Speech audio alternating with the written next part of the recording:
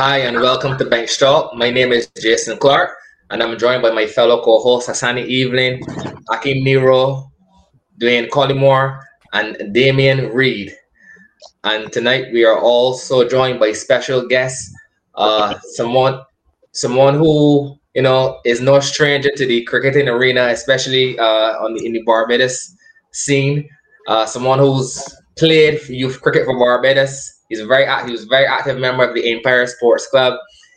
He played first class cricket for CCC as well, and he is now in the coaching realm of his career. That who's joining us tonight is Mr. Jamal Smith. One of the tallest wicket-keeper batsmen we know.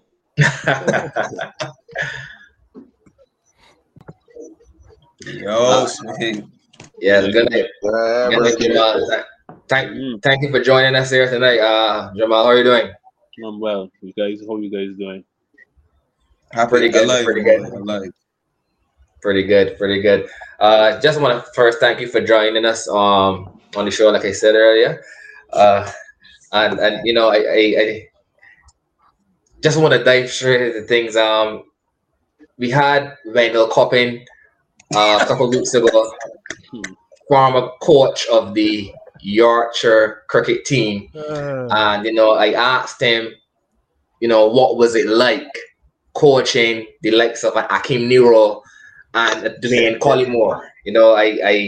I watch these guys, week in and week out, and I know how these guys can get, So you are now the current coach of the Yorkshire cricket team, So I want to hear from your perspective. I want to hear from what was it like? What is it like coaching these two guys? Because like I said, I know how these two can get. So I want to hear from you. What is it like coaching these two here? Well, I call Mr. Collymore Federal. Fed would know me from way back then when we used to represent Empire Club. So we have a pretty decent relationship. He still holds me accountable for a minor error that I would have made, but it put him squarely in Nero sites and going to Yorkshire. But we got over that, and I think we have a pretty good relationship. Nero, I like to tell Nero, I think he's a bit too nice as a fella. I think he has the attributes to be a pretty good administrator at the club level, etc. And as a captain. But if it's one fault Nero has, it's just he's a little too nice. He's a nice guy. Okay. I'm hoping this season to get at least 1.5 laps out of him. You should have seen him yesterday. It was horrible. Whoa. It was horrible. But yeah, man, pretty good guys overall, and at Yorkshire, pretty comfortable. Saturday, nice seeing it's a nice young group. So pretty pleased to be working with those guys. Glad to hear that. Glad to hear that coming from you. He looking for some harsh comments, man. He hoping to hear his rebels or ourselves, man. Come on, no, Collymore. I know I've known you guys for years, so I know you guys are not any rebels, and I consider you guys friends. So I know you guys are not any rebels. I'm just checking. I know how you can get sometimes on the cricket field, and once Nero, sometimes when Nero is skipper, Nero will bowl all day, so that still happens. Well, so I just wanted to get the coach's perspective on you guys, but nothing but good reports, as I figured. Yeah, I asked about Nero bowling this. I find in the draft star. I wasn't really gonna address it, to be honest. I think after Craig Brathwaite, said that Nero is a pretty good. I think those were the words he used. He's a pretty good quality. He didn't say quality. Yeah. So quality off where. Yeah. So I mean, if Craig Brathwaite can say that Nero, he did say that. Fred, you're correct. If Craig Brathwaite can say that, Nero has a quality off break. I mean, there's nothing more that Jason Clark can say, or I take Craig's word for it. So I'll leave it at that, and off of Nero's bowling now. I'm off of Nero's bowling. Appreciate it. Yeah. And so Jamal, as we just alluded to, that you are a coach currently coaching. You've been coaching for how long now? Because I see that you were the coach of the Guardiola team as well. Well, the Guardiola part that was more of a player role, but Okay, for okay. some reason, whenever I go around the circuit, I assume some kind of leadership role. But I would have started my own camp with Jason. He has a called Camp Get Ahead. We usually cater to guys from young men from about 6 years old up onto 14, 15. And I Mm, moved on from there. I did a stint at UE St. Augustine, I think year before, if memory serves me correct. Pretty long stint down there with the university team in their the competition, which is basically same as ours for division, elite, etc. mm-hmm. What else did they do? Of course, I Center Excellence as well. Well, specializing in keeping it right now. I'm working with the Barbados cohort of the West Indies on 19s with Florifa and Rohan Nurse. Okay, okay. Prepare those guys to go off to Antigua sometime in August. Also, all told, probably about 4 years experience, 5 on the job in terms of senior level cricket, but about 6 or 7 doing juniors as well. Okay, okay, interesting. Interesting. Um, I want to stick to the coaching in the Barbados, to stick in Barbados aspect of it. I'm not sure if you would have uh had a chance to watch last week's episode, but we had Mr. Collymore who he basically had to show up for himself. He went on a rant about the BCA and blah blah blah. I want to get your thoughts on as a coach, you said you've been in it for 4 or 5 years. I just want to get your thoughts on the current state of cricket in Barbados. And if we are on the right track in terms of building and getting cricket back to where it is or where it should be, I should say. Uh, uh, Not really where it should be, where it was years ago. Well, that was a pretty broad question. Mhm, What I would say is we have the talent, and there's mhm, no denying that. But our structures, I wouldn't say outdated, but especially at the first division elite level, we still have the issue with playing domestically. Unfortunately, you can only practice here. Fairly soon we get an hour and a half or late at Yorkshire if we're lucky. And then mm, obviously guys coming from work, etc. So what I find happens, it is just from my experience, yes. Coaching mhm, at Yorkshire first division, you will find that you have guys that are demotivated, so to speak. They love the sport, they will play the sport, but it's more of a pastime and having fun at that level. And specifically speaking the first division right now because of dealing in Yorkshire. And it was a slight adjustment. As I would have told you as well, coming from Inquiry, I had guys like 7, 8, 9 guys playing first class cricket and looking to get in as opposed to coming to Yorkshire. And I remember one of our first conversations we had as a team in a warm up game. I think it was Nero again that said that nobody here looking to play for Barbados. And mm, I took that personally from the point of view that the group was young and you got guys at the Talbot bracket there as well.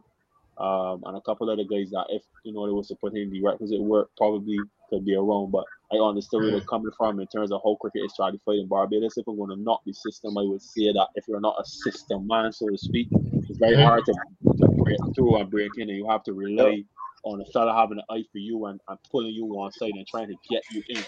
And from that perspective, as far as our selection is concerned, for say trials, etc., we have a guy would score 5, 6, 700 runs, and we have a case in point of Talbot Brackett, for instance. mhm, He's a guy who I think can play. Obviously, in a stint right now in England, doing pretty mhm, well for a start. But he was one guy from Yorkshire, for instance. I identified that I felt had the ability to play the cricket. But what happens? You're 25, 26, you're scoring runs, 27, 28, you're scoring runs, 28, 29, scoring runs, still no recognition. Probably go to trials if you're lucky, get one trial game, or you don't get a trial game at all, that kind of stuff. It kind of demotivates you, so you end up them just playing for fun. I think that's something mhm, the BCA needs to revisit. And even again, now with this new cup and the new structure that they're coming with, is fine. But you recycle the same pool of players and not necessarily rewarding people for performing and and I cited that as well. Sometimes you reward people for not performing or what I like to call cheesing in the cricket. Because for me, there should be a minimum requirement and a standard. Like say you're a contracted player for the BCA and you're a fast bowler and you don't send out X amount of overs in the season and you don't get X amount of wickets, or you're a batsman, you're not posting over 350, 400, 500 runs, whatever. If it was at the Jamal Smith, you would not be at trials. And whoever that guy is from Isolation, Yorkshire, whatever He'll be club there. that has done that, he would go to trials. That's how I believe it should be. So what I would create is a little motivation for the guy that feels like he can't get in. And another guy that pops into my mind is a guy like Jermaine Bullen. I actually saw him a couple of weeks ago. We were doing it on the 90s, like Frank Stevenson, a fellow with a lot of ability, etc. So as I say, what you find is that there's an exclusiveness that needs to be addressed. I don't think we have addressed, and then you got the us and the them. So it's like them fellas that can get on by the BCA, them getting all the opportunities. Whereas you have a guy that may make some runs and may not necessarily get in. I remember what was his name? Michael Austin. He would have scored like 400 and some odd runs for St. Catherine, averages over 40 odd. Only last year, the year before the T20, and it was wondering why he didn't get invited to the trials. Then they would see another opening batsman that's been around the system that barely mustered 200 runs walking in people's trials. And to be honest with you, if I'm being frank, I think that's an error. That's a mistake. I have no problem with the system, man. We all know who the talent is and who, whatever. But you have to create a reward-based structure as far as I'm concerned. And I think what that will help to do is motivate, as I said, the players of the Yorkshires, wherever, to play cricket harder because they believe that there's a little something out there for them. So if it were not the structure, I would say that is where we have some work to do overall, though, as a product. The Barbados Cricket Association, especially with limited resources, are not doing a bad job. You have the coaches down there, you have the guys, obviously, in a group of guys that you practice on your work with, and you have the working facilities to do, etc., etc. But as I said, overall, I think that's one weakness in the structure that could be corrected. You always would like some more resources. I personally think you could revisit the structure of the cricket as well. I played in Trinidad, as I said before, and I kind of like how they're operating. And again, they have some of the resources to do so. So, for instance, if I would start my practice sessions at 6, we finish at 9, but I could do that because they have lights. Most of the grounds, even like a Yorkshire, whatever, they will have lights that compatible enough that you can use them. That's not the case here. They play T20s during the week, 50 over on weekends, and the season is condensed and it finishes pretty quickly. And I think what that gives you time to do is when your season finishes and they play 2-day cricket. What that does is that allows your season to finish in a specified period of time, and then you have enough time to say play now. Everybody going with this term best of best, so let's go with the best of best term. But you have the better players coming out to your local season now, looking to play in a semi-pro trials, because I believe trials out there again too. This choreographed thing, this fella gonna bowl 6 overs and this body gonna open, etc., as opposed to a competition-based tournament that a guy, a Fed, a Nero, or whoever could feel like there's a little reward that could be had from performing during the season. Even if I don't make the Barbados team, I just am playing in a recognizable and in a cricket structure. And to be honest, as a coach, I see it a lot. You take a guy that has his skill or whatever, but then you put him in a performance system, high performance or thereabout, and you were able to see him move from one tier to the next, and you garner different results from him, especially in terms of fitness and awareness and all of that. So, we could go on and on about those kind of things, but as I said, where I think the weakness in the structure is that it needs to be a more slanted towards being reward based, and asking more of our players that we are rewarding with contracts, asking them to perform on Saturdays, turn up for the clubs if they fast bowlers bowl X amount of overs in the season, etc. Instead of, as I said, cheesing. So that's just my opinions. I know sometimes they come across as strong or harsh, but I call it as I see it. Yeah, and I really appreciate your answer there. As you say, you call it as you see it, and yeah, I really appreciate that. I was gonna hold back this question for a little later on in the show, but how you answer that question, I really want to hear how you were gonna answer this question though. There's a negative, for some reason, I don't agree with it, but there's a negative stigma attached to UV in Barbados. The UV, I don't want the UV cricket UV in Barbados. One of our members, Mr. Dwayne Collymore, he from what I can remember, he's definitely one of those members who I don't want to say bash, but he has some things to say about the cricketer at UV in Barbados. How I see it, I do not understand why people have such negative things to say about it. All it does, in my opinion, plain and simple, is that it gives another guy an opportunity to play cricket at the highest level, and that gives a guy the opportunity to be seen and like I said, to go on and play at the highest level. And the perfect example of that is Carlos Bradford. Perfect example of that is Carlos Bradford, because when Carlos Bradford first got in to the first class cricket, when Barbados did not pick him and he went to play at the CCC, Carlos Bradford had an excellent season. And then the next year, CCC and you used two different things, you know. Thank you, Fed. I'm waiting. Cause he, But carry on, yeah. carry on. and he went on. Like I said, he had a pretty good season, and he went on to play for Barbados the next year. Barbados actually called him to play for the next year. And like I said, that's where Carlos Bradford really started to really show what he's made of. On the first class level, because we all know Carlos Bradford for years had talent, very very talented player. So I just want to get your thoughts on the CC. Well, as the guy just said, CCC, UV, two different things, but could be the same thing. So I just want to get your thoughts on that as someone who would have represented CCC yourself. I kind of get this question all the time in a roundabout way. I actually would have been a part of the first set of, I would say, the first cohort, if memory serves me correct.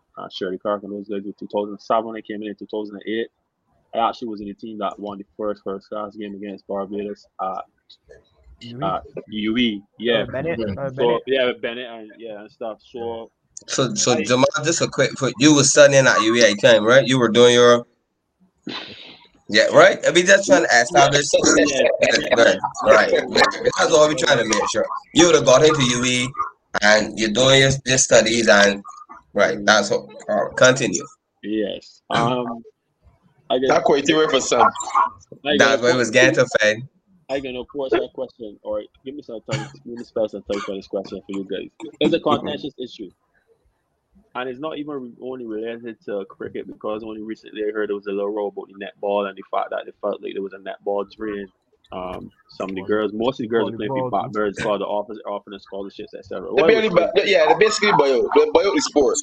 Yeah. So, but Fed, I get that, but when a young person is faced with the choice to keep things as they are or look for opportunity to do better, you can't really blame the sports. I have no problem with that. Right. So what I'm saying to you is, if the structure allows for it, and the structure allows for it at University of West Indies, unfortunately in this instance, because that our sports infrastructure especially is not up to scratch, people are going to get to yours, UV, and you can't blame a person at the end of the day. I am not.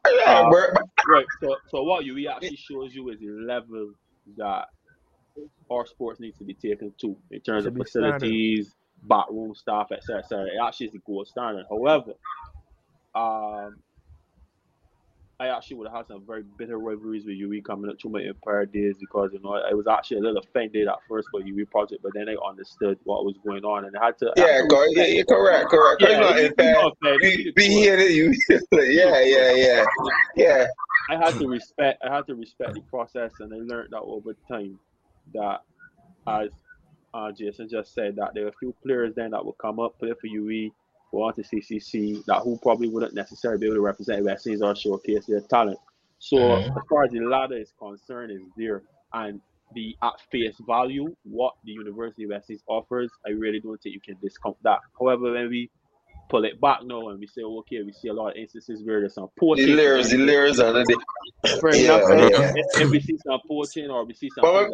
My problem wasn't with giving your opportunity, The problem we had with UE is that UE basically ain't went through no channels at all to just get to that elite stage. Like, you just hear 1 year, well, UE can be in the competition as a developmental team, and then boom, floodgates open. I mean, don't get me wrong, UE's produced. I see some average players that Floyd and the team down there just really drill and get in there running good. I would never discredit that. by the end of the day, as you say, when you peel back some of the layers, you understand? And what some of the problems they have with UV also coming up from you, as you said, Jamal, Empire, like you will see the amount of comfort with some of the players due to the length of time that they spend in the UV system, as opposed to trying to carry that system, trying to build a system outside the UV or try to go outside their comfort zones. Like an example would be Kyle Carmen. For example, like Carb is the perfect example of a person who was in the comfort zone for a long time, you understand? And people, not only me, like the selectors were saying, man, they want to see, they want. Yeah, can't have it said. Take me long. Be still calling you. We call the cut the internet, man. I think he's back. Mm-hmm. You there? Yeah, so it's like so, yeah, it's still here. Oh. Yeah, go ahead. And then you got some players that they produce. When you look at, as Jason mentioned, Carlos, Raymond. You know, I remember you used to go to class and see Raymond working hard. Like Raymond out there working hard. And that's what I say on the period. Like you got coaches out there. I might not let you system, but Floyd just get results, Jace. That man get results. There were also some that was talented, and let me be frank, doing so go out there and play your ass. Let me be frank, and I'm not looking. When it started UV, right? I guess when it started UV, the criteria was you had to be you had to be a student studying a degree at UV. That was the narrative that was pushing. Then all of a sudden, that was the path you had to walk. All of a sudden, a mile off on a helicopter, I just practicing. You don't see this. You don't see these men running stuff, and then you hear all of a sudden, if you got Polytechnic or BCC, or even if you do a course at open campus, it still count for certain men. Just to get certain men in. That was the wrong. That's the problem where it becoming about winning. You start to see that it actually become more about winning as opposed to what it started out to. And you had some players that, and to me, I can't say a system fail because of a few players, you know. If the majority better than the minority, to me, the system work. Yeah, you got a couple of players, and we could call names. We ain't go beat Ronnie Bush, this in the Mason, I guess. You had the players like Nick Parr, as who was out there so long, still yet they never complete, you understand? But when you look at a guy like Miles Bascom or Currency, like these guys who come in from the island, get the education, play the cricket, and move on. You understand? That was the issue with some of the local. Too comfortable, they're challenging themselves, and then it's like, well, they still ain't getting the result. They still ain't finish the education, and they're just milking the cricket. So that was the issue with UE. Because of you. Mm-hmm. I like the system UE has in place in terms of they pay the players, they move like a professional setup. You gotta be, and I mean, I might not be in it, but I had a chance to be around the setup, not directly involved, but to see how it is run, the ins and outs. And to be honest, you might say Floyd this, but Floyd is running tight shit. Just when that man call a meeting, even the aunts on the pastor just get there early. And to me, like those are things that you need, and I think the setup there is perfect. Yes, but the setup can work for some, but not for all. Yes, but thank you. The narrative was supposed to be developmental. You developing the complete. Right, so developmental. So the whole scope was a rounded athlete. So that this, you know, if you got something happen to your injury, you got something to fall back on. That was the whole cup summary. But then it just fall by the wayside. I know you got some that were successful and some that wasn't successful. Some that when they start was there before me and they left, and then they're still there and probably they're still there today. So for me, and then it also pushed a lot of people to UV, I'd rather go and play for clubs because them were like, when I met the Saints, I come UV to learn and say, well, here they play cricket for school, but it's hard for me to back in because I'm taking the correct path, the path that them tell me go take. But some people again fast strap from a helicopter in because of favors. I do my own cricket as a cricket friend, and I just sit down on the tree and we just observe these things by fans. But then you see the man dejected, like man is just saying, oh well, let me just go play for a club. And then the same club, man, this was end up playing in the region, the Barbados team and the West Indies team. But because as you said, is just end up playing cricket for fun because they felt, man, I ain't got favorite at UV. That's that boy favorite, and he like that body, so he can play that body, and that ain't ever doing that. Like, he just can let them participate. They come. And just you don't know what you know. They know how well it is to happen. I can't say that. Tell me what the difference that you just explained there. Tell me that don't happen at a normal club. Yeah, it's true. But UV was supposed to be a developmental hub. You bet UV came, it was developmental. Yeah, like but the nothing whole changed. My only issue, I tell you with UV, as I say, I tell you with UV, is that how they went about getting into the elite. And that's a problem that's a discussion I had in Imperial play first class players.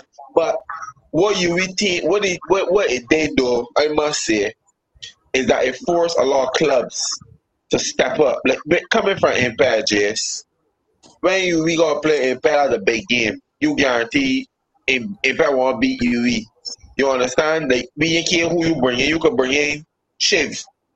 We can find somebody. We believe we got the exploits to beat them. So a lot of teams then started to become more competitive. The cricket started to become a little more jam because people start planning for UE. Like you at one time is like UE win everything in Barbados. Start the year they win everything. You understand? So it pushed the cricket to another level. But as Hassani said, I can't agree with the favoritism because they had a guy named Croc. I can't remember what Croc's name is. But Kevon Beckles. Yeah. Like people label Croc a cowboy, Jess. And to be honest, Croc is a cowboy. You understand? But Floyd, for example, say, no, I didn't mean just this saying I see the man is do like he would take a man who you would call a bush cricketer. You understand? This man might be a man that got hard to leg. That's the only thing the man could do, but he can fine tune that hard to leg. And that can become don't care what you do, that man game, that shot perfect. So that area perfect. And that's saying that I see in a lot of different like I had another guy who Bramble. That currently probably in Australia think he's still, but Bramble got the hands just to me. Bramble can, but I see Floyd work with Bramble, and Bramble become a very, very decent keeper. So the I can't say it's only favoritism. I can't say because favoritism is going in. And we can look at the BCS system and say favoritism in there too. You understand? So exactly, Nero. Like so people talk about favoritism and this and that, but to me, you can't single out one aspect, which is the favoritism, and just stick that point. You where favoritism is going at every club, in every organization, in every place. It's all over. Yes. But Jamal made the point. I also want to ask Hassani and Colin Moore. Fair enough. When y'all spoke about the route that they took to get to that level, might not have been, whatever. So I want to know from you. I want to hear from you guys, like, what was the proper channels that we should have taken to get to that division, intermediate for that should have gone so. Okay. Or at least intermediate, then go up. Because then it looked like right. Even if you start with the division. Because technically, if you was labeling it as developmental, you developing players. So where you put them straight how you talk. So then the truth said, Hassani, okay. Let me ask the question. When you first came onto the stage, I'm not good with yours. But I want you to give me some of the names that would have been in that crop that you would have wanted to start at the bottom and work the way up with Floyd as the coach. I can't remember. You had a lot of players there. You had Omar Phillip. You had Currency, Boston. You had a lot of players, quality players. So that's what I say.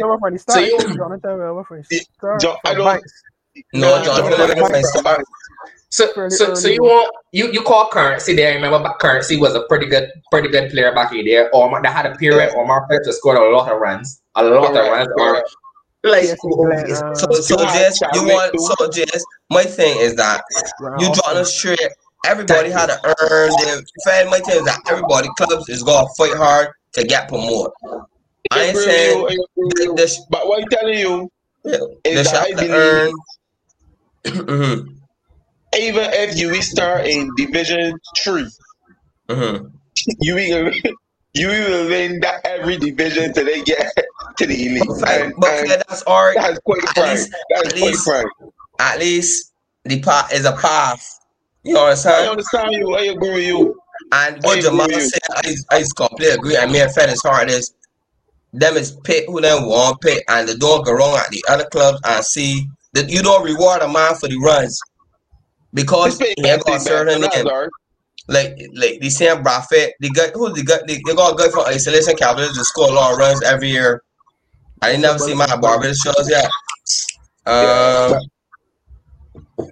Name it coming, but a certain clubs that when they look at your scores and then you watch little cricket, you see in the intermediates, man, every year scoring runs, intermediate and first, and they don't get a call, they don't get invited to a trial game because you don't know these men can perform.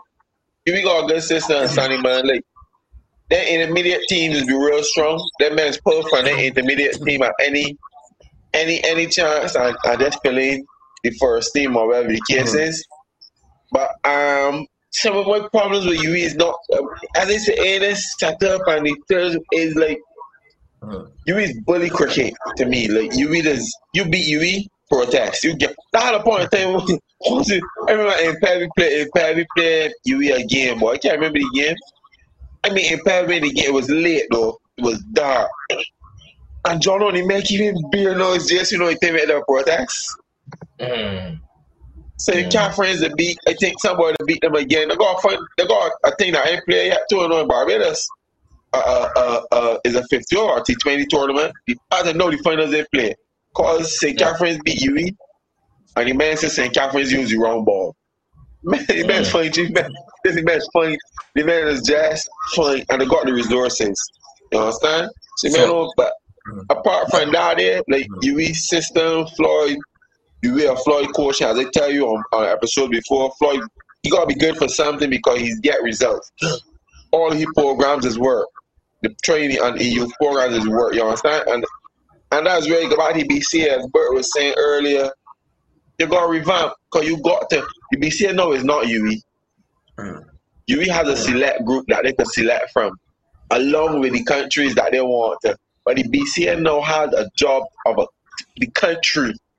You understand? So you can't just be rewarding a man because he in the system.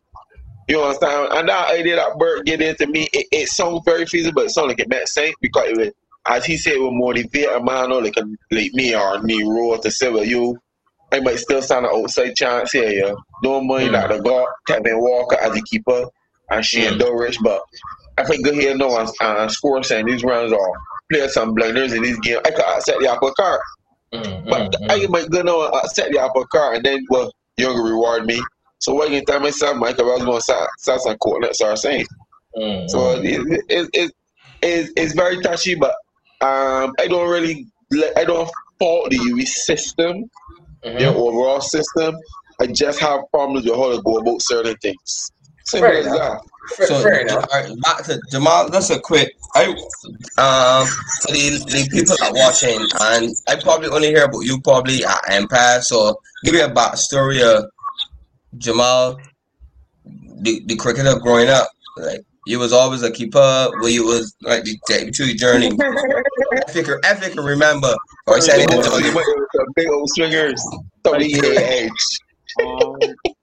I started at Wesley Hall. We've been a couple of places there. Back then, Rohan Nurse was the big man. I can remember clearly. He scored a lot of runs. Man, Alexandra, Met the Barbados on the 19th team. From there, 2 years, 2002 and 3. Won the cup in 2002, I think. Yeah, 2002. Then I was a keeper then, but oh Lord, I actually broken my finger, but at the time I was batting pretty well. And Eswick, Roddy Eswick, suggested to me that I can still bat 3 for Barbados, but I would just not keep my hand. I was swelling up all the time. And I was bowling to Austin Nets, and it was a game we could not get the levers ball out for some reason, and I just bowled it over before yeah, wicket, come back, yeah, wicket, Nets 2 balls, continue, then ended up with 6 for 36 or some mess like that. Next game, Roddy dropped a medal small. Roddy dropped a medal small, and they get 2 fifers against Trinidad around it and Simmons and then fellas, and then they come back home, both on Austin, get about 30 all wickets in like 4 games for Empire. They come by next year, got 49. But all they wanted still wanted. But it started to get confusing. Something they actually my first time game players are Austin for CCC. And the same game when we beat Barbados, I got Ryan Haynes. I think I got Ryan Haynes in that game called out slip. And then Bennett come and get 5 and he back. You don't let him live that long, boy. Yeah, Ryan would never be able to live that long. But, yeah, then I knocked around a couple of years, played for Barbados, bought my hand at Kensington, Jason Water, bought a short ball on our Ridgy pitch. Many pitch was doing this thing for World Cup or some message. I know the pitch was Ridgy and they bought my hand. It was a little business for about 2 years. All rehab and stuff. Then Dilly Dally played for Empire, and then find my way back to CCC as captain in 2017, I think, and then finished from there. So that was basically it. So the broken hand, mentally, how was that? Talk to that process, mentally, because you say you was out for 2 years. So you was on this outward trajectory. In a very, very strange way, to be very honest with you, I would argue that is one of the better things that happened to me because while you're realizing isolation and therapy, you're by yourself, you're out to pasture basically, and I had found time to finish my degree properly, and just educate myself and for myself, redefining myself, realizing that there's life before or after cricket. And that's when I obviously started then to get into looking at coaching, commentary, this other stuff. So I would say that downtime I started to try to rebrand myself, so to speak, because I was still in that mode, playing with all the guys, rubbing shoulders and thinking you can make it or trying to make it and not focusing on other things. So I would say from that point of view, it was good for me. Psychologically as a player, I would say probably first season back trying to use my hand again was difficult, taking out the back constantly, that psychological thing. Studying about getting hit and that kind of stuff. And then basically not be able to play shots I used to play because I have pins in I broken my metacarpals, so I had to learn to use this and these 2 fingers again. So you got a grip and that kind of stuff. And as I said, getting an injury like that, I think it was 26 at the time.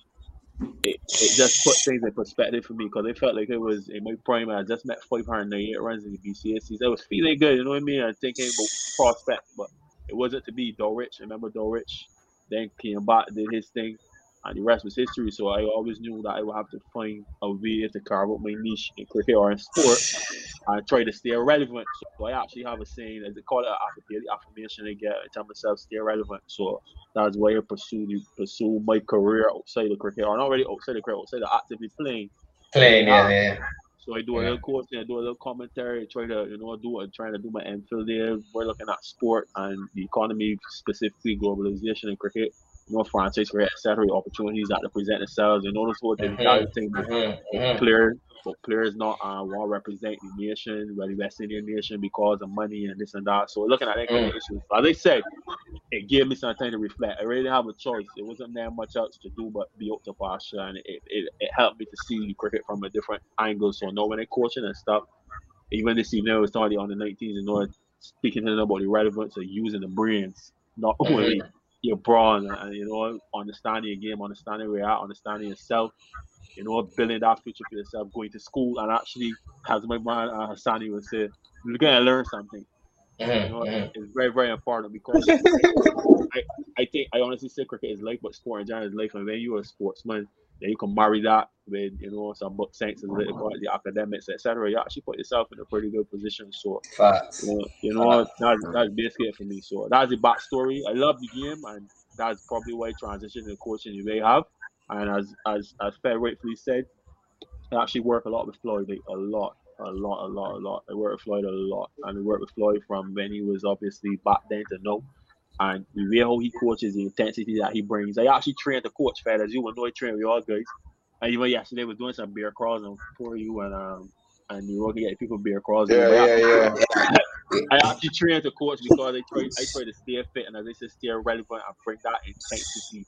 So we would throw arm, Floyd would throw arm for like 1.5 to 2 hours straight. I would do the same thing at these young boys, stay relevant, stay competitive, stay with them, play some handball, that kind of stuff. So I find myself now in that space where I'm looking to give back knowledge, try to help fellas not to make the same mistakes that I made, take certain things for granted, etc. And obviously embracing new changes in the game as well, because that's the other thing. The game has evolved so much.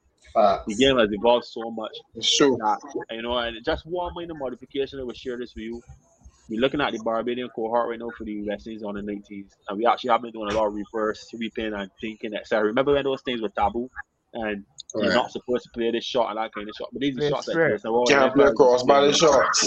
Yeah, so it's about equipping these guys with new skills, new technology, opening them up to new ways of thinking, and so far it's actually been pretty receptive. So I could endorse the way how Floyd was about his business. Rohan Nurse as well, top man.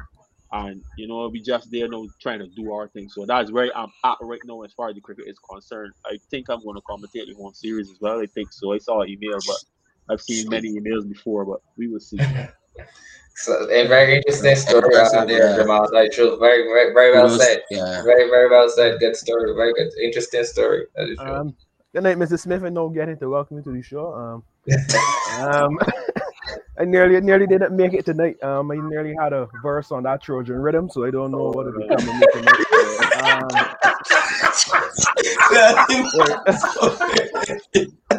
So you would have mentioned that you obviously would have played on Captain Empire. So how was it, or what strategies you used to captain such personalities at Ego? Because obviously you would have had some current players, some superstar players, and obviously Ryan Hines, Ryan Nurse, that had JP at that time here. So how was it?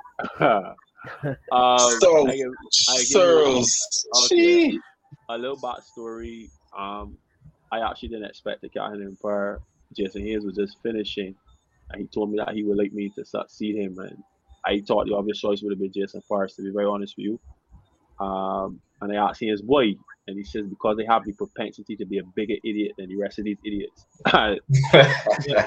It was no serious. It was actually profound. My first year, I struggled a lot. I'd be very honest with you, because they were this Captain Empire in particular. At that time, you say it was a power team. You got 9 first-class boys, and you're under a lot of pressure in terms of trying to win games. And they realized that it was more than just setting cover, mid-off, extra cover, etc. It was more man management, trying to get the best of the Sean Green Fed. Your man, most negative man in the world. Yeah, boy, Shorty. So passive aggressive, yeah. Yeah, they have Ryan Hines with 4 different personalities on any given day, or any given session. Yeah, boy. 4 different personalities. Then you have Alexander, who's just gonna be cool all the time. That Searles is a guy that you have to squeeze things out of. Kevin Stoke, they call him Stoke sometimes. Kevin is a fella, he wants to do well, but sometimes he gets so wrapped up in trying to do well that he forgets that we're playing with a team. So trying to manage all these personalities over time, I felt like they got better. I'd probably say year 3 or 4, I really started to come into my own with those guys. But again, being at Empire, Captain Empire was another life experience for me, because it was not only about on the field, there's a lot of administrative work to do. I'm actually still secretary at Empire Club right now. I think it's like 5 years now or something. It got me trapped there. And you find yourself... many hats. Can't let go.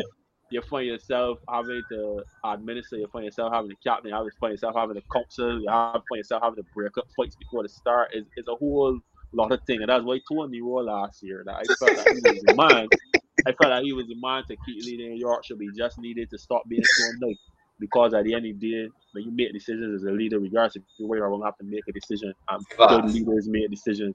And in making decisions, you will not always have the support of everyone, but the aim is to get support in the majority. And you can't please everybody. So, correct. As an experience, being at Empire, even all know being secretary, having issues with the COVID stuff, and people wondering protocols coming out, and actually blaming me for keeping the club shut and that kind of stuff, as if I Carol Chapman in the COVID unit, etc. You find yourself in a situation where you have to learn to manage personalities all the time. So I would really encourage any young man that's looking towards leadership to do it because it's something that, as I said, it starts to define you as a person. I could say I'm the better for it. Never mind, I had to fight many a battle at that club and still fighting, but that's how it is. Mm. And secondly, I don't know if my memory serves me correctly, Yes, but remember. obviously we would have had when I was growing up, it would have been Courtney Brown. Then it would have been a stint with Patrick.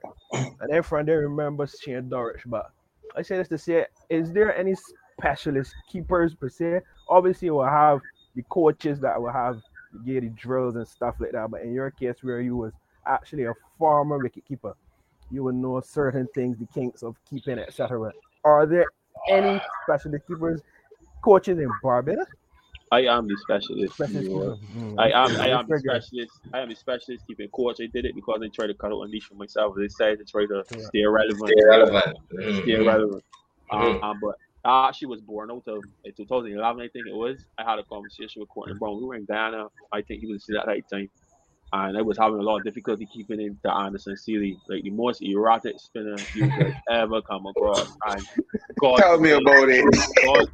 God forbid the pitch is rising and Anderson Sealy pitching the ball middle and leg that ball and spin down your leg side, you can throw on say or stamp.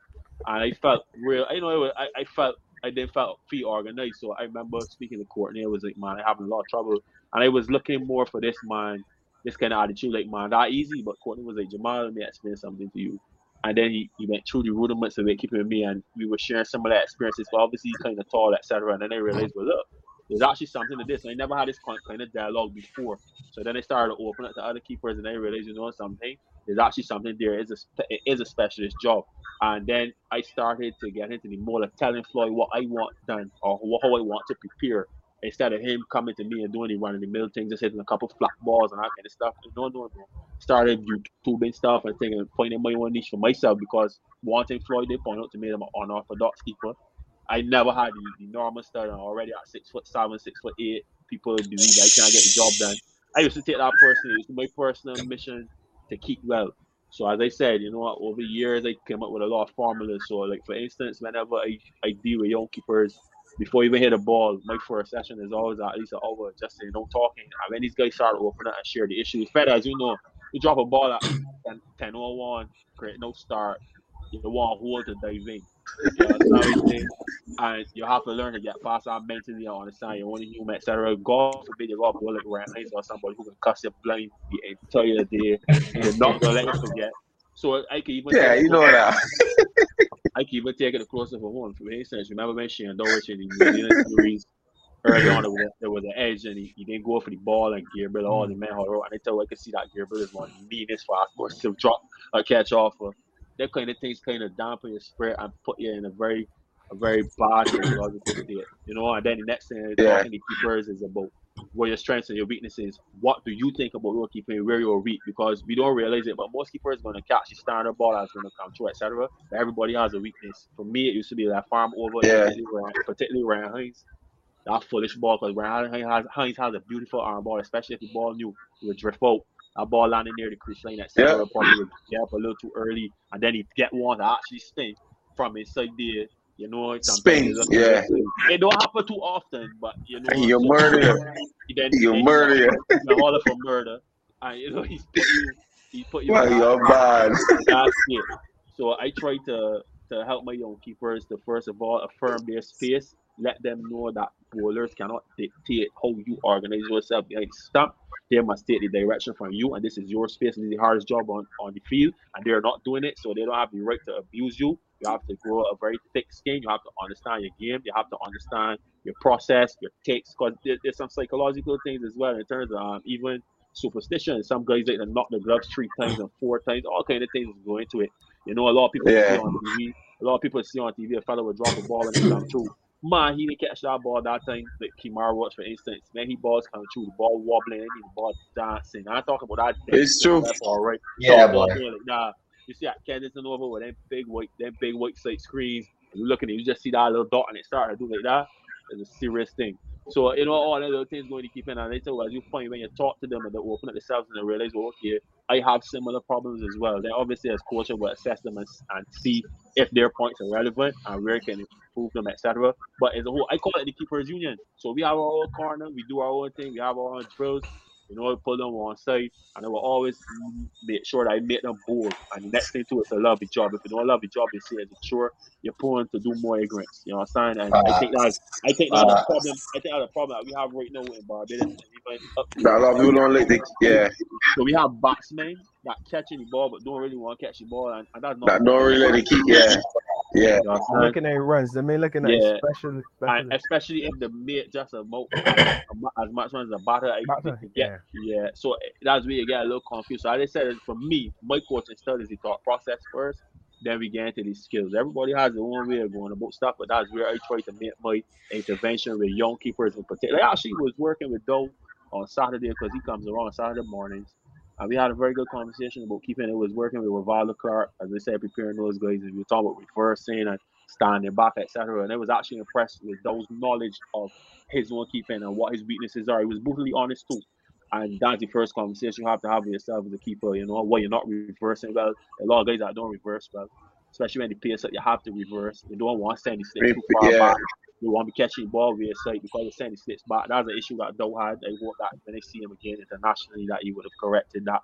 Have to want the ball, you have to be catching the reverse in a base position, keep your head out the way at the last minute. All those little things. There's so much technical things that go into it. I can't get into it all, but the long and short of the story is I cut out the niche for myself, and I'm very glad that's the top and actually gave me the opportunity. I sent to Excellence, he called me, he said, Bert, I want you to come. I want you to come and deal with these keepers for me. You know what I mean? I see you doing your work and thing, and I think you need some special attention. As I said, then you keep updating yourself, your knowledge, you do your YouTubing, you talk to other keepers, you even invent some things. You create your own things, especially based on how the player is going. And yeah, it's fun. It's fun for me, man. I mean, and that's notwithstanding that I have the other coaching skills as well. But I focus on keeping at that level. At Yorkshire, I'm everything. I do bowling. I hear somebody say that Nero is an off-break bowler. That's really not true. Nero does not spin the ball, even when Thank you very much. Thank you very much. Only had to 20 last year, not a fair assessment. Thank you very much. I just say you don't spin the ball, Nero? Only T20 last year, you had to think to that for that. I made a promise to myself that I would ease off of Nero's bowling, but I'm glad that you said what you said. Yeah. The captain, coach. The captain Craig would have probably said to give you confidence. The captain to inspire you. So the coach can be brutally honest. Yeah, but interesting stuff. Nero's only spinning ball if he will get bad. Not even then. Anytime ball spin on Nero ball, he will kick gotta be bad. Fed, I can be honest. It's gotta be real bad. Fed, we played 60-20 games last year, and Nero did not spin one single ball when they were doing stuff. I did for honest, not even one. Oh boy. JS, They have nothing to say on that. I want to hear you. Yeah, really. I just listening. But I going off with the coaching aspect of it into the commentary side of things here now. I personally just enjoy listening to you. Yeah, so I want to keep up the good work. Yeah. But I want to know who you enjoy working with in the commentary scene and commentators that you look up to you would set your hooks up. My favorite commentators to work with would have to be Andrew Mason, without a doubt. Oh my golly. Without a doubt. I honestly believe that Andrew is the best ball commentator in the region. I know people have their views on what he likes to talk about otherwise. But when Andrew's on song, man, it's like magic. And to be honest with you, I have gotten to the stage where Andrew working together. I don't have to look at him. I don't have to wait for any cues. We just have that synergy going. And I know I actually told him 2 weeks ago I'm looking forward to working with him. He gave me that long.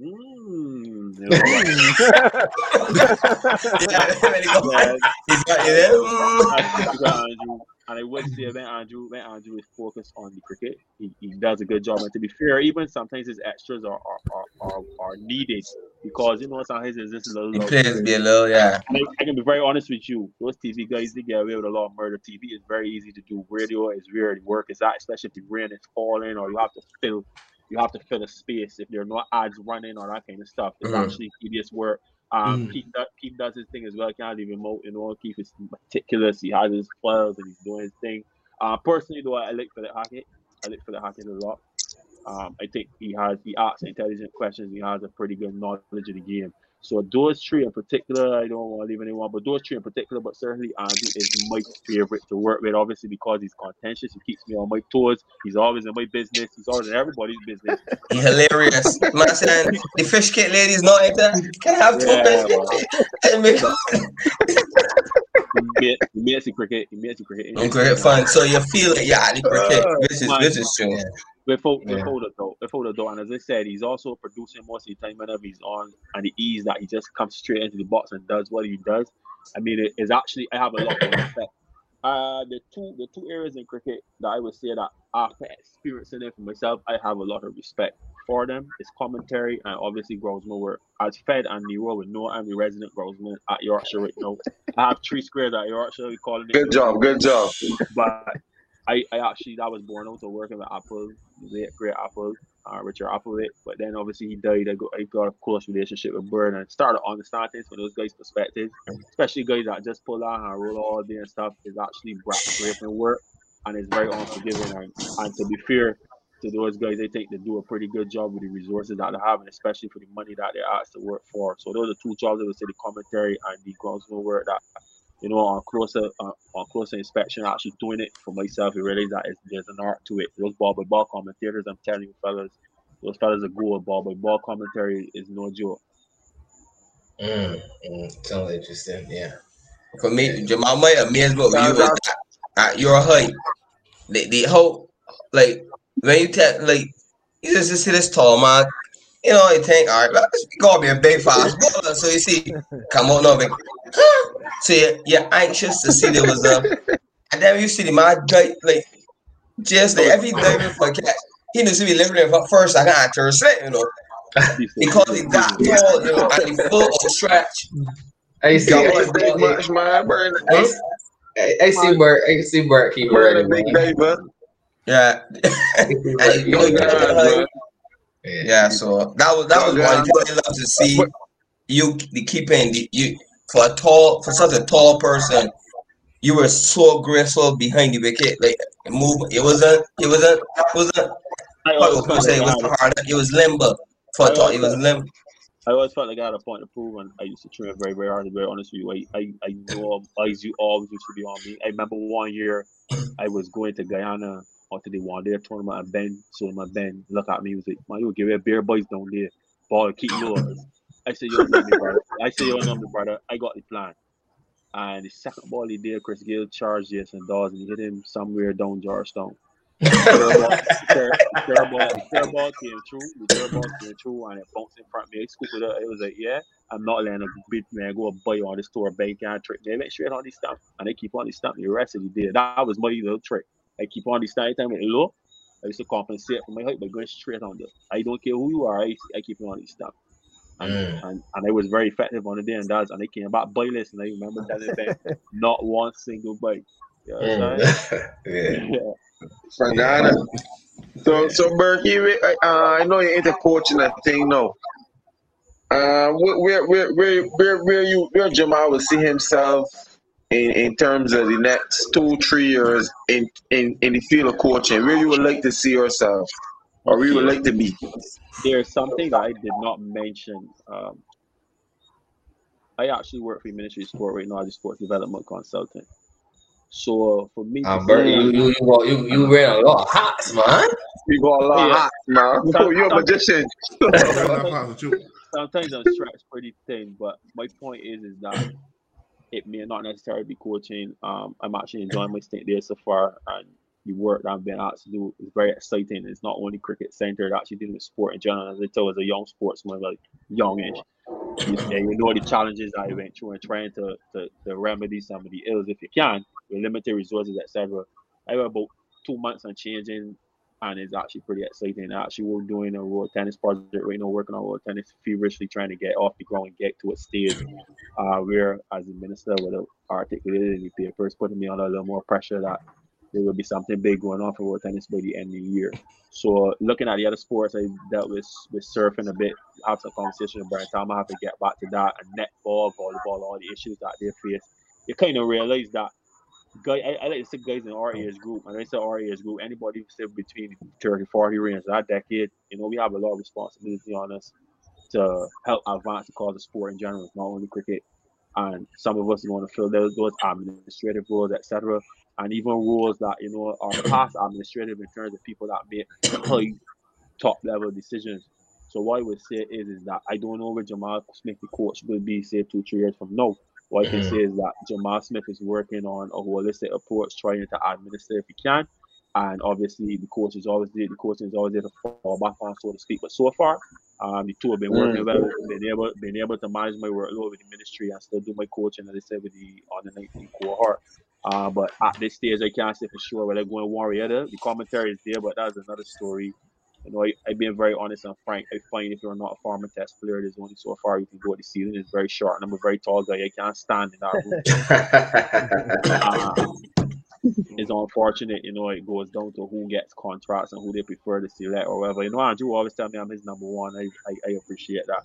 But seriously speaking, the opportunities that are there for advancement for people that have not necessarily played test cricket or are enough first class where to be recognized as guys that would have given a large contribution, again, large enough to be considered for serious roles in the cricket. I think that mindset needs to change as well. The guys that have not gone on, so to speak, have a lot to offer. And in sport in general as well, and these are the little things that we haven't started reading out. So that's why you particularly said the guys from 30 to 40, those guys that finished the first degree, probably studying a master's or finished the master's, going on to a PhD or whatever, but have decisions to make are aware of the times, are aware of some of the challenges that they would have faced as sportsmen, etc. We have a big responsibility. So all I can say for now is I wear many hats, trying to get to that point where I probably just have one big sombrero on, but we will see. Jamal, you made an interesting point. You made an interesting point about commentary, and use familiar voices, but eventually these guys getting fade out and getting get all the Masons. Why isn't as a succession plan in terms of commentary training? These guys, the Masons that have the knowledge, just to sit down, because as you said, there's so much avenues that a person. Let me use myself. For me, and I love the sport. I ain't getting away, but it's a fun sport. I know the game. You can say, all right, there's a niche here for you. Commentary training you want as a young. This is something you could thrive in because you might not have the on-field technical ability, but you might got a brilliant mind in terms of remembering stats, and you got a good voice. You could talk. So to me, there's an opportunity like that. I'm glad that there's a lot of young on-pair right now.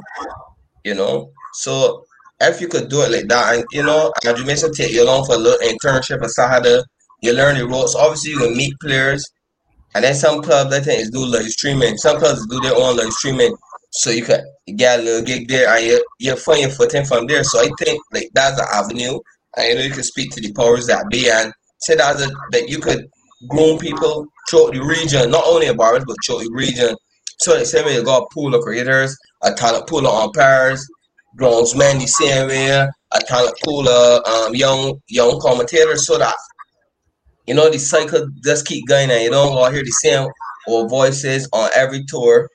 For regional cricket now, you will bring the young people to get them, opportunity to hear a different voice.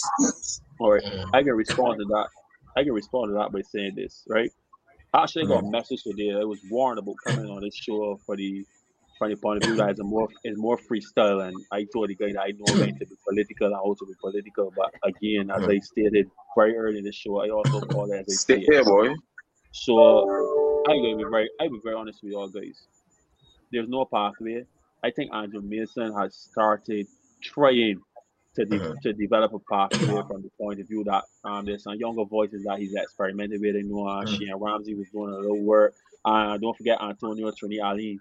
I think he has all the tendency to be a wonderful ball commentator. He's very knowledgeable. He's articulate. He has a nice voice. He understands things.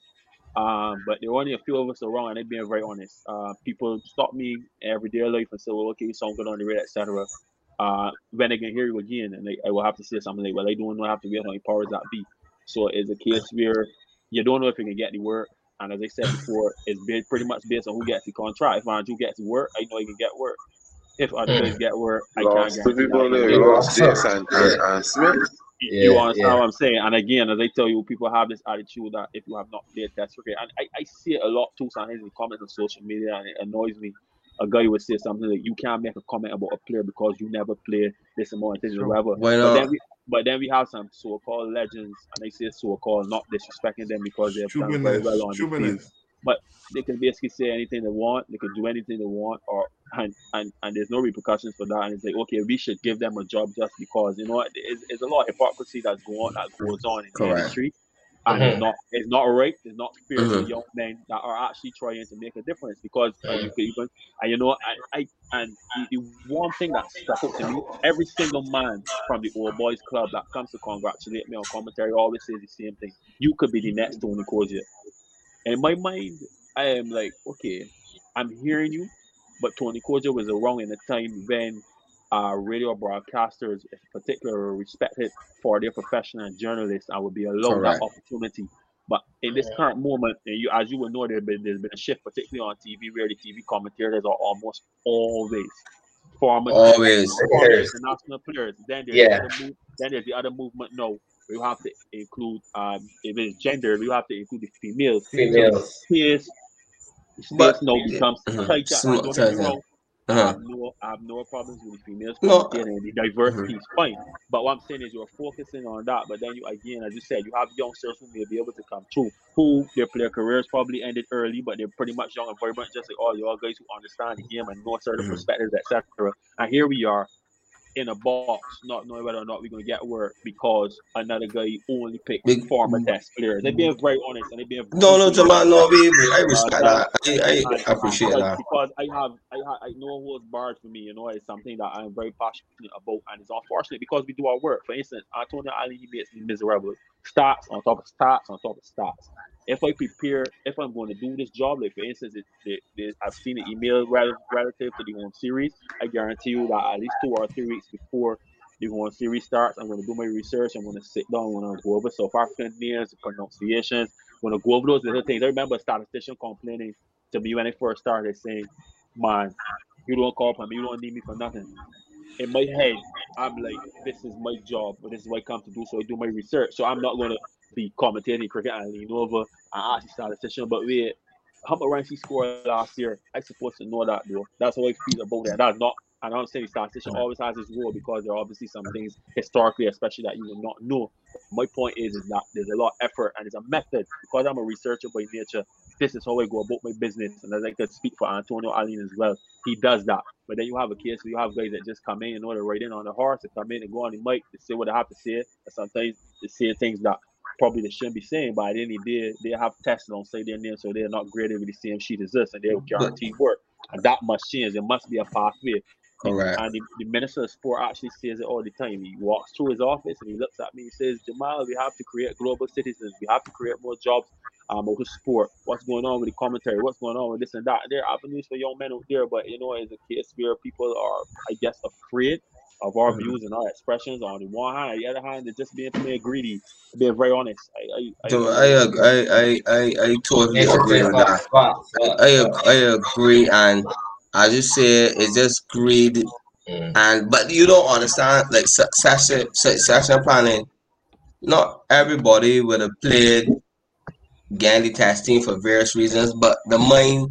But if you get a younger person an opportunity, you know you can inspire the generation around you. My friend. Let me tell you that my friend Jason's a commentator. No, I can listen. I can tune in. I'm a cricket fan, but I can listen in to hear my man Jason my commentary because he's my friend. And not only that, you just touch on a very relevant point. What you are doing then is you're creating more interest in the same game because the younger cohort, the guys, man, I want to listen to Bert. I want to listen to Antonio Ali. I want to listen to Ram. I want to listen to Sheehan Jones, whoever. Because these guys bringing things that are relevant to our time. But again, these people, I believe they know that. They know and they understand. It's just not willing to do it. Greed. And it's unfortunate. It's really unfortunate.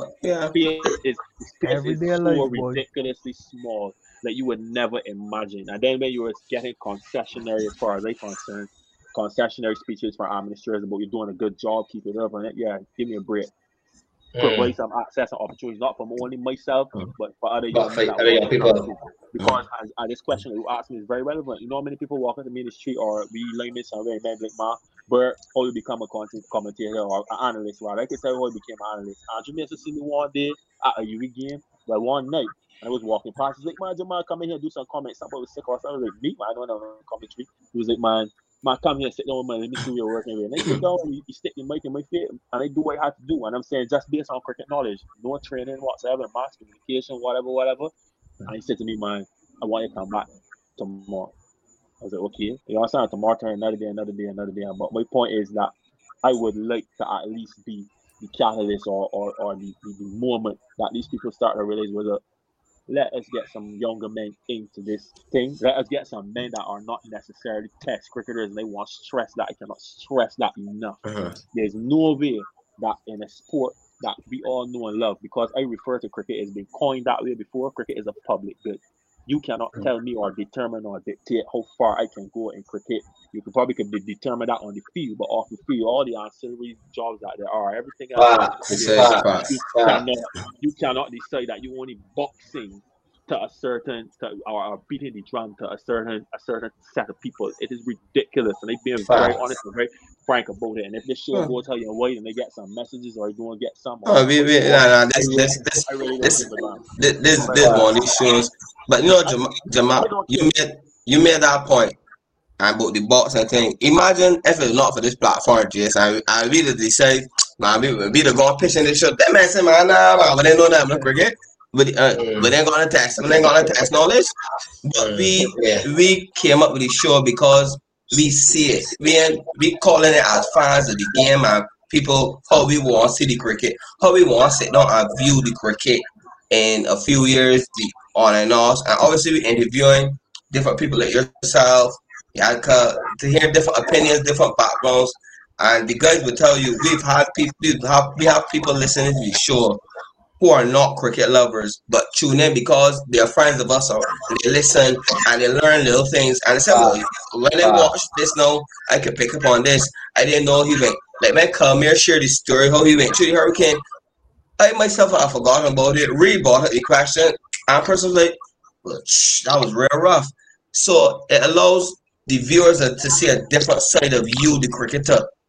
You know, because you come out here, you peel by your ears is a free for all. You know, you speak your heart. So respectfully, I should say, speak your heart respectfully and your mind. But you know, you helping other people, you're drawing other people to the sport, and that's what we basically do the show about. So your opinion and what you know said, I wholeheartedly agree with, and I believe that. Maybe probably you're the catalyst. You never know. Maybe you're the catalyst. And honestly, you know, for how he's answering these questions and just listening to him, like I would nominate him. I would nominate him to be the catalyst. That's the truth. He's definitely speaking fast, and I love him and agree with 100% with everything that he's saying. He's really hitting the nail on the head on his head tonight. I'm not sure if you guys had any more questions for Bert. Any really Collymore? You guys any more questions? You get the big topic. Yeah. The as you can see, Bert, I want to get your thought on this as question as well. But you know, as we can see, we have a practice match going on here, and I just want to ask this question. When don't let me say when. Do the guys think that, you know, we're wasting? I don't want to say wasting time, but I'm gonna say wasting time. Or are we wasting time with not having Shai Hope in this West Indies test side? I know Shai Hope had a very dry patch where he wasn't scoring any runs. I mean, it happens to the best of us. It happens to not the best of us, because I'm not. It happens to the best of them, I should say. But at the end of the day, we cannot dispute that just The best going based players. off of talent, that Shea Hope is probably the best batsman in the West Indies team. We just based off of talent. Not probably, So James. Not probably. He is. correct. Okay, he is. And we see that he's scoring heavily. He came back, he scored runs in the one days series against Sri Lanka, and we know we see that how he's looking in this practice match now. So I just want to get the guys' take on that. Really, I'm gonna start here with you. Do you think that we should just say that it's just time to get Shea Hope back in the testing, or do we continue to let Shea Hope probably play these games and probably play first class and try to work his way up and probably try to prove himself again?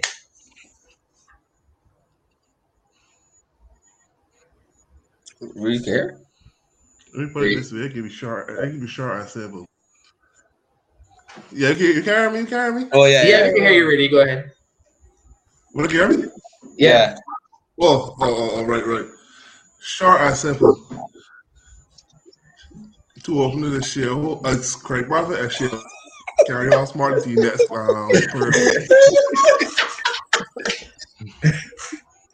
So really what? The test series is Craig Bartlett and Shea Hope.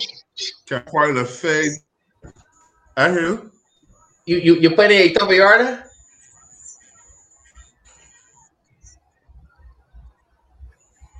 Started here. Ma, Over for me. No. You want to put a top of the order? That is your ideal position for Shea Hope, or is just that you just want to get rid of George Campbell so bad that you slot him in Shea Hope like that? No.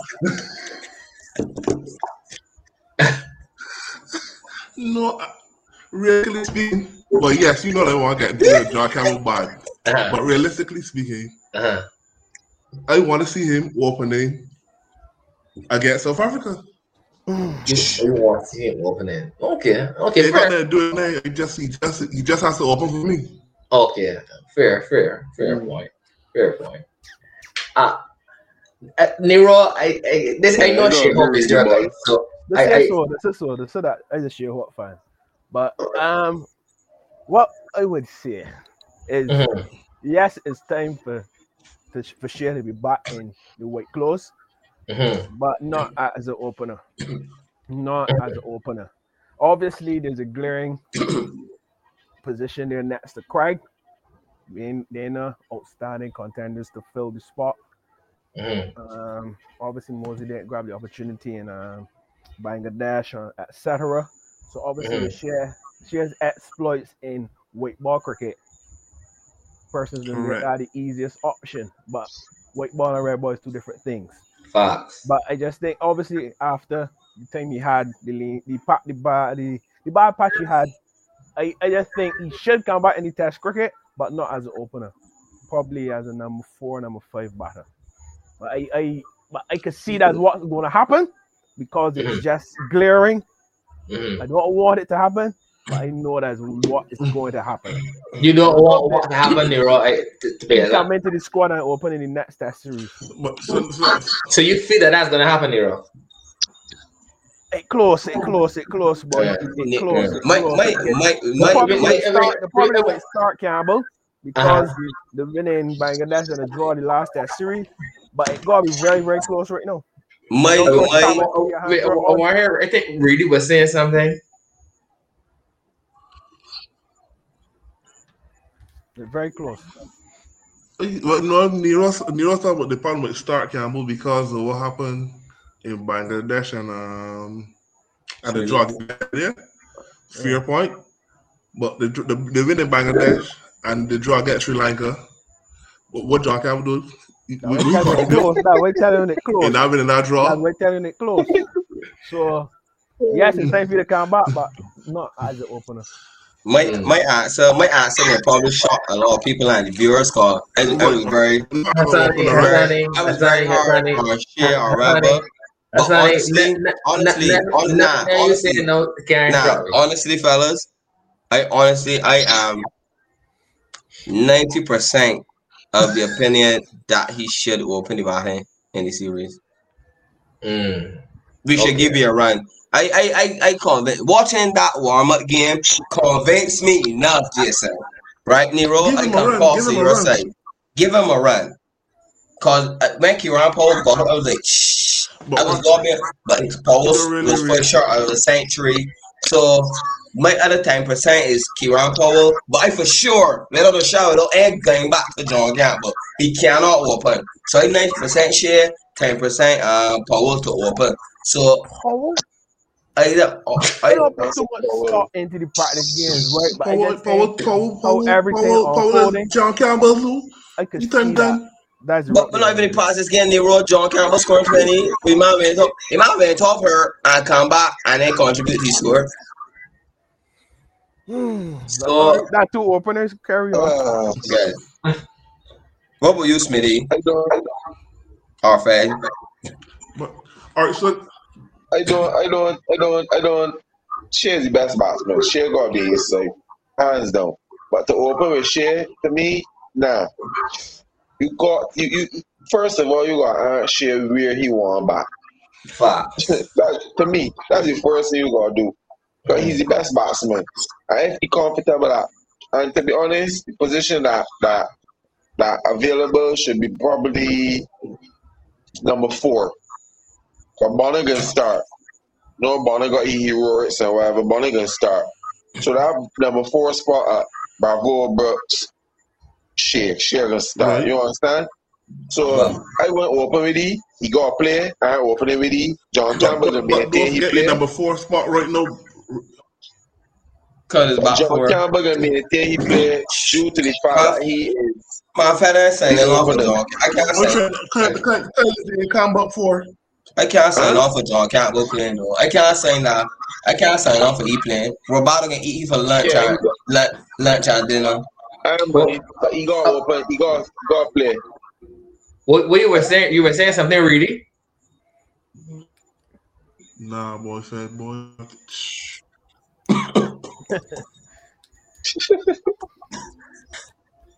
I hear you. No, I was asking you if you were saying something to what Colin Moore was saying. I heard just yes. We get some bad reception. I was saying that Nugget start as the incumbent 3, but Colin is the incumbent 4. Kind of balance. Richard agree with I believe Colin should be like a 5, at least a 6. Yeah, I Shea got play, but I don't believe 4 is he. I open it with Shea. For lack of a better word. But basically, South Africa got 9 more wickets to get. Already off the bat, they only got 9 more wickets to get. So you just get South Africa wicket to start, Jace. They got 9 more men to go. Good. 9 more men to go. And Shea still, although he got perfect patch in his practice games and things, don't forget, Bravo scored $1 his practice games still, no, in New Zealand.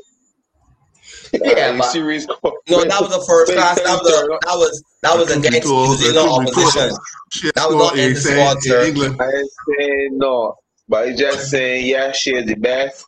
But that was in the squad. Don't let me gas me up too high. And then the next week, because he test average and he test scores, still is the problem in the area for concern. Yeah, Faye, but in order to improve those areas of concern, he has to play. He has to play. All I say is, don't let him toot he hard too early. Because end of the day, we talking about John Campbell, right? But Rabada and that man still gonna bowl that shit on with the new ball. Okay. I ain't watched much of the game, but I don't know if he correctly throw. He had falling over. We got Ashford Smith. So once he correct that, be blessed. Court Smith, you go. Let me see what side defense you on, Court Smith. The last time that I opened my mouth in a public forum about Shea Hope, I received death threats. No. I'm gonna I'm gonna start this analysis on the back of what Federal said. I still some believe that until Shearer alleviates that problem on just on top of the All Stamp ball nipping back in particular, he's going to be a target for world class fast bowlers. That's taking nothing away from his batsmanship and want to make that very clear. He's a class act, particularly with white ball. But as I said before, he has not convinced me as the best batsman yet. Certainly not as a test opener. I will never forget those two wonderful hundreds at Headingley. I will remember them probably for the rest of my life. I think Nero will use those two centuries as some sort of depiction on his wedding day just to help him with the I don't think I've come across a bigger Shearer fan than Nero. But having said all of that, it's not a comfortable position to be in where you are looking at a top order and basically swapping a man, moving a man, and hoping that a man will score runs. I think, as I said, we all identify a little technical flaw with Shea, and that's not to say he cannot work it out because, as we said, he's a class act. We know this, especially when he's in. And he's a hard worker. Yes, definitely. You can't take that from Shea. Probably one of the hardest workers. Correct. The John Campbell issue. The John Campbell issue is a very funny one. I will go on a limb and say that I believe that John Campbell can play.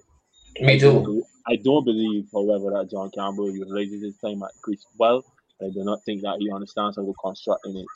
Correct. To say that we're going to just dash him really in light of the fact, because it's something that I speak about regularly. They call it slowing down the production line. We had introduced Shea Mosley just for 2 tests, for instance.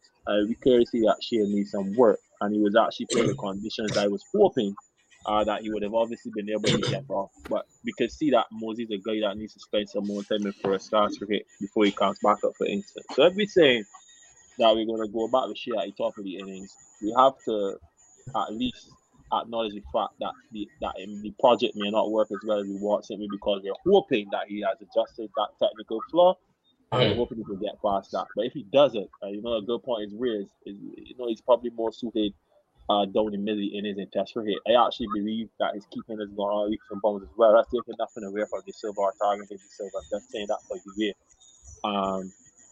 But we have to be realistic when it comes to the principles of white ball cricket. Usually, probably start with 2 slits, hardly ever a gully. The ball does not move laterally as much.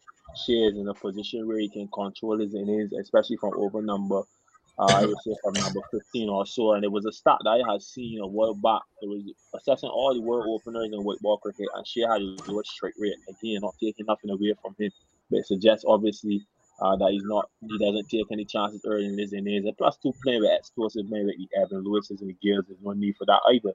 When you break down his batting, what I noticed in his test batting was that he was spending a lot of time at the crease for limited returns. So Shea wasn't like say coming in again, nick off at the second ball. He's batting like 18, 90 odd balls for like 27, 17, whatever, what have you. Actually, his last test innings was encouraging to me. I don't know if Nero, you remember this. Yeah, he was aggressive. 40 yard, he was more aggressive. I actually personally prefer that style of play. I think that you probably needed to break the mold. So to say that Shea will open the behind, or he should, from my perspective, I'm 50-50 there because, as you say, Campbell returns hasn't been good and Kieran Power has been there before. And are we going on the best game? There's questions we got to answer. I believe that teams will pick off the 3 Ps: potential, potential, and performance, and not necessarily in that order. But there are a lot of factors to consider. But having said that, Shea will certainly be around in the conversation. Realistically speaking, if he's not in this next series, more likely he will be in for the next series. So he's going to be here or there. The question is whether or not, as we say, he's working on a technical flaw, and whether or not he's going to bat, say, 4 or 5 as opposed to opening. That's left to be seen. What we're saying, though, is that we have a pool of players, I guess 14 players, and particularly a set of top order batsmen right now that we have to work with. We might not want to be willing to, but we have to work with it for the simple fact that what is behind the production line is not that promising. So these guys will have to continue to play and make some more mistakes, and you never know, it might actually work out. John Campbell may score some runs, or Shea may come back. I see in the head, or Shea may come back. Shea may come back refreshed and actually get off to the start, because I suspect if Shea gets a run of scores in test cricket, probably the rest will be history. Right, Nero, you probably be able to lift that average from that 26 to up to 36 or so. But that's the I want you receiving that. I want you receiving a death trap, Jamal. So I'm over that, I always say that any publicity is good publicity. So the bad publicity that came as a result of the comments that I made, I stand by them, and I really not much bothered. I think I have a pretty good eye for cricket. I know personally what I think. Makes a good batsman and what batsman go through, etc. So as I said, shit 50-50 for me. If he plays, I don't have any argument. If he doesn't start, you can still look at the fact that his form coming up to Test cricket has not been the best. But having said that, last 400 best of best. I don't know how much credence the best of best has, because I think it's probably just 1 or 2 games amongst your peers. So that's another thing to consider. Where we'll move forward the conversation is to suggest that the West Indies actually have a prime opportunity to move up the rankings, and that's something that I'm watching with interest, because I think the 6 currently, South Africa and Pakistan, are ahead of them, and these are 2 teams that, technically speaking, we can overcome if we play the right cricket. And South Africa in particular going through their problems with their team. And all that, and this and that. And Pakistan, as you know, is a very erratic team. So I'm hoping for the guys that we put together a string of series this year in one series that sees us moving up those Test rankings. For me personally, that was signal to me that West Indies cricket is moving forward. And then obviously going into the T20 with that cracker jacker squad, you can never discount the West Indies with that T20 team that we have. So lots of consideration, but I would say 50-50 on the top order batsmen right now is neither fish or fowl for me. Other people will obviously have their own opinions, but it's 50-50 all around. We have to work with this core group regardless. Those guys will be around for the next 2 series or so. Well said. Colin Moore, I saw you shaking your head there just now. Just agreeing with Bert, man. Certain things, average and the same best West Indies team. And that's like me scoring runs against Yorkshire in the immediate. Okay. You understand? That's like me scoring 100 against Yorkshire in the immediate in game 1. And so I mean, I looking for Shea got to be running cricket, but as Jamal said, Shea ain't out the woods, so to speak. And this is not. I find when you speak about Shea, it seems that you anti-Shea, but he got that technical flaw. Yes, he's our best, but just he can't be keep getting out the same way on. So I just hope that corrected. I mean, see in 1 day. Silky smooth, which I don't have no problem with, but it's the red ball. It's the red ball. You understand? And I looking to see this series because this is the make or break. You understand? For sure, to me, it's the make or break. Not that we get done with it, but this is the chance for he to quiet his doubters, to say, well, look, we're gonna put some respect on my name, man. I here to stay and score. This can become. You understand? So this is a series for he. This is not because they got this thing out there that I hate shit. people say, yeah, I don't hate that man. That man's a good. He's a how he's playing cricket, how he's lived. That man's a cool fella, but I'm an honest fella. I'm an honest fella, Jesse. You understand? And once he correct that, once Shea correct that, the sky is the limit for Shea, man. Yeah, I agree. Well, fellas, I mean, I really enjoyed the conversation tonight. Bert, he really dropped some gems. It was very interesting. I learned a lot of myself tonight just listening to Jamal talk. So I really appreciate that. Nero, I know you know. Yeah. Go ahead before I wrap up. Yeah, Mr. Smith. Before you go, I just want to know who you would like to see on Bench Talk. But before that, you have to set us up with the person who you would like to see on the show, man. Oh, that's very interesting. You gotta tell me what you're looking for, Nero. I may be able to help you out. My phone large, I got some big ones on my phone. You gotta tell me what you're looking for, Nero. Give us some time to think about that. They can't be too frank, but all right. We had deliberate with the fellas, man. Behind the scenes. Producers will get back to you. Well, like I said earlier, Jamal, like I said, the conversation tonight is very interesting. The close out. The fans wanna Bert gonna come back on the show later in the season to give an update on Nero and Fed's performance for the season. Being frank to the fans, fans are excited and more. Well, I can be very honest with you. They can read paper. After doing the stats last year and stuff, I really would not want to come back on the show. I speak to Nero. So let's just wait and see. He tells me that he's a better exponent of the 40 over 50 over game. He told me he goes at the top and he does his thing. So let's wait and see. If Fed let me down at Carlton, man, I stick to a job with that. I think he knows that I worked so hard. Semi-final, Fed got the game redone. I don't know if I do, man. What shot he play? What shot he play? Man, I can't even remember. He erased it from my memory. I know the bad shot. Welcome to Fed during the season. Telling Fed carried her up for the exact moment I know was coming when he had to be the man to lead that intermediate team to the finals and Fed kicked down the bucket. But anyhow, good fellas. Had a good back, man. Had a good back. That's because to switching the box all the time, man. Take comes, then he switch the back. Then he headed out the middle. Just when they hit the ball long off, ball go out, shit spoon straight down to long off. Like if you're doing TV, if you're doing catch and practice. So, but yeah, man, but the fans can follow online, man. Or where we can post the scores. We can keep one up to date. Well, Jamal, on behalf of the guys, I want to thank you for joining us on the show tonight. Like I said, I really enjoyed the talk, and I definitely would like to have you back on again sometime in the future, because I feel like, we could go on and on talking cricket with you, and you seem very knowledgeable about the game, so like I said, we could go on and on. So I don't want to hear about Nero's bowling and all of that there. I wouldn't want to bring you on to talk about Nero's stats. I wouldn't want to waste a show on that. But it would be very. You want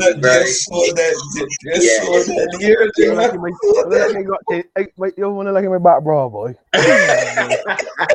Well, the right know you for years, so I know your back is, bro. So that's why we continue to throw jobs.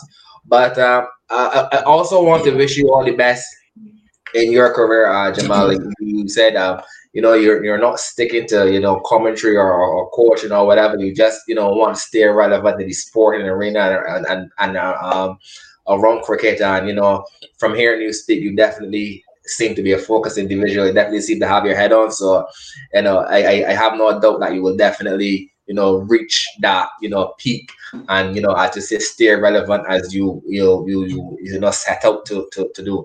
So like I said, I want to wish you all the best in the future. And like I said, thank you very much, and hope to have you on the show in the future.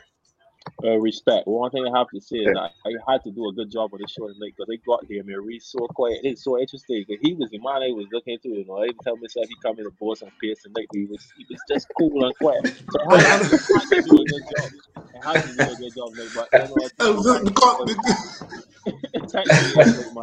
Just listening to you. Yeah, you have to be quiet. You're just listening and taking any knowledge. On a real, fellas, I take you all on to something. I think this is a very interesting concept, and I encourage you all guys to keep doing what you're doing. And I hope and I wish for the best for you for the future. You never know what's possible. You never know who's listening. It's a very good concept. So keep it the good work, fellas. Thanks a lot. Thanks a lot. I appreciate it. Yeah, and I just want to continue to thank all the viewers and everyone who continues to send messages and support us. I just want to thank you for continuing to show the support. Don't forget to like, comment, and subscribe under the show when you watch the video. So thanks again for watching, guys.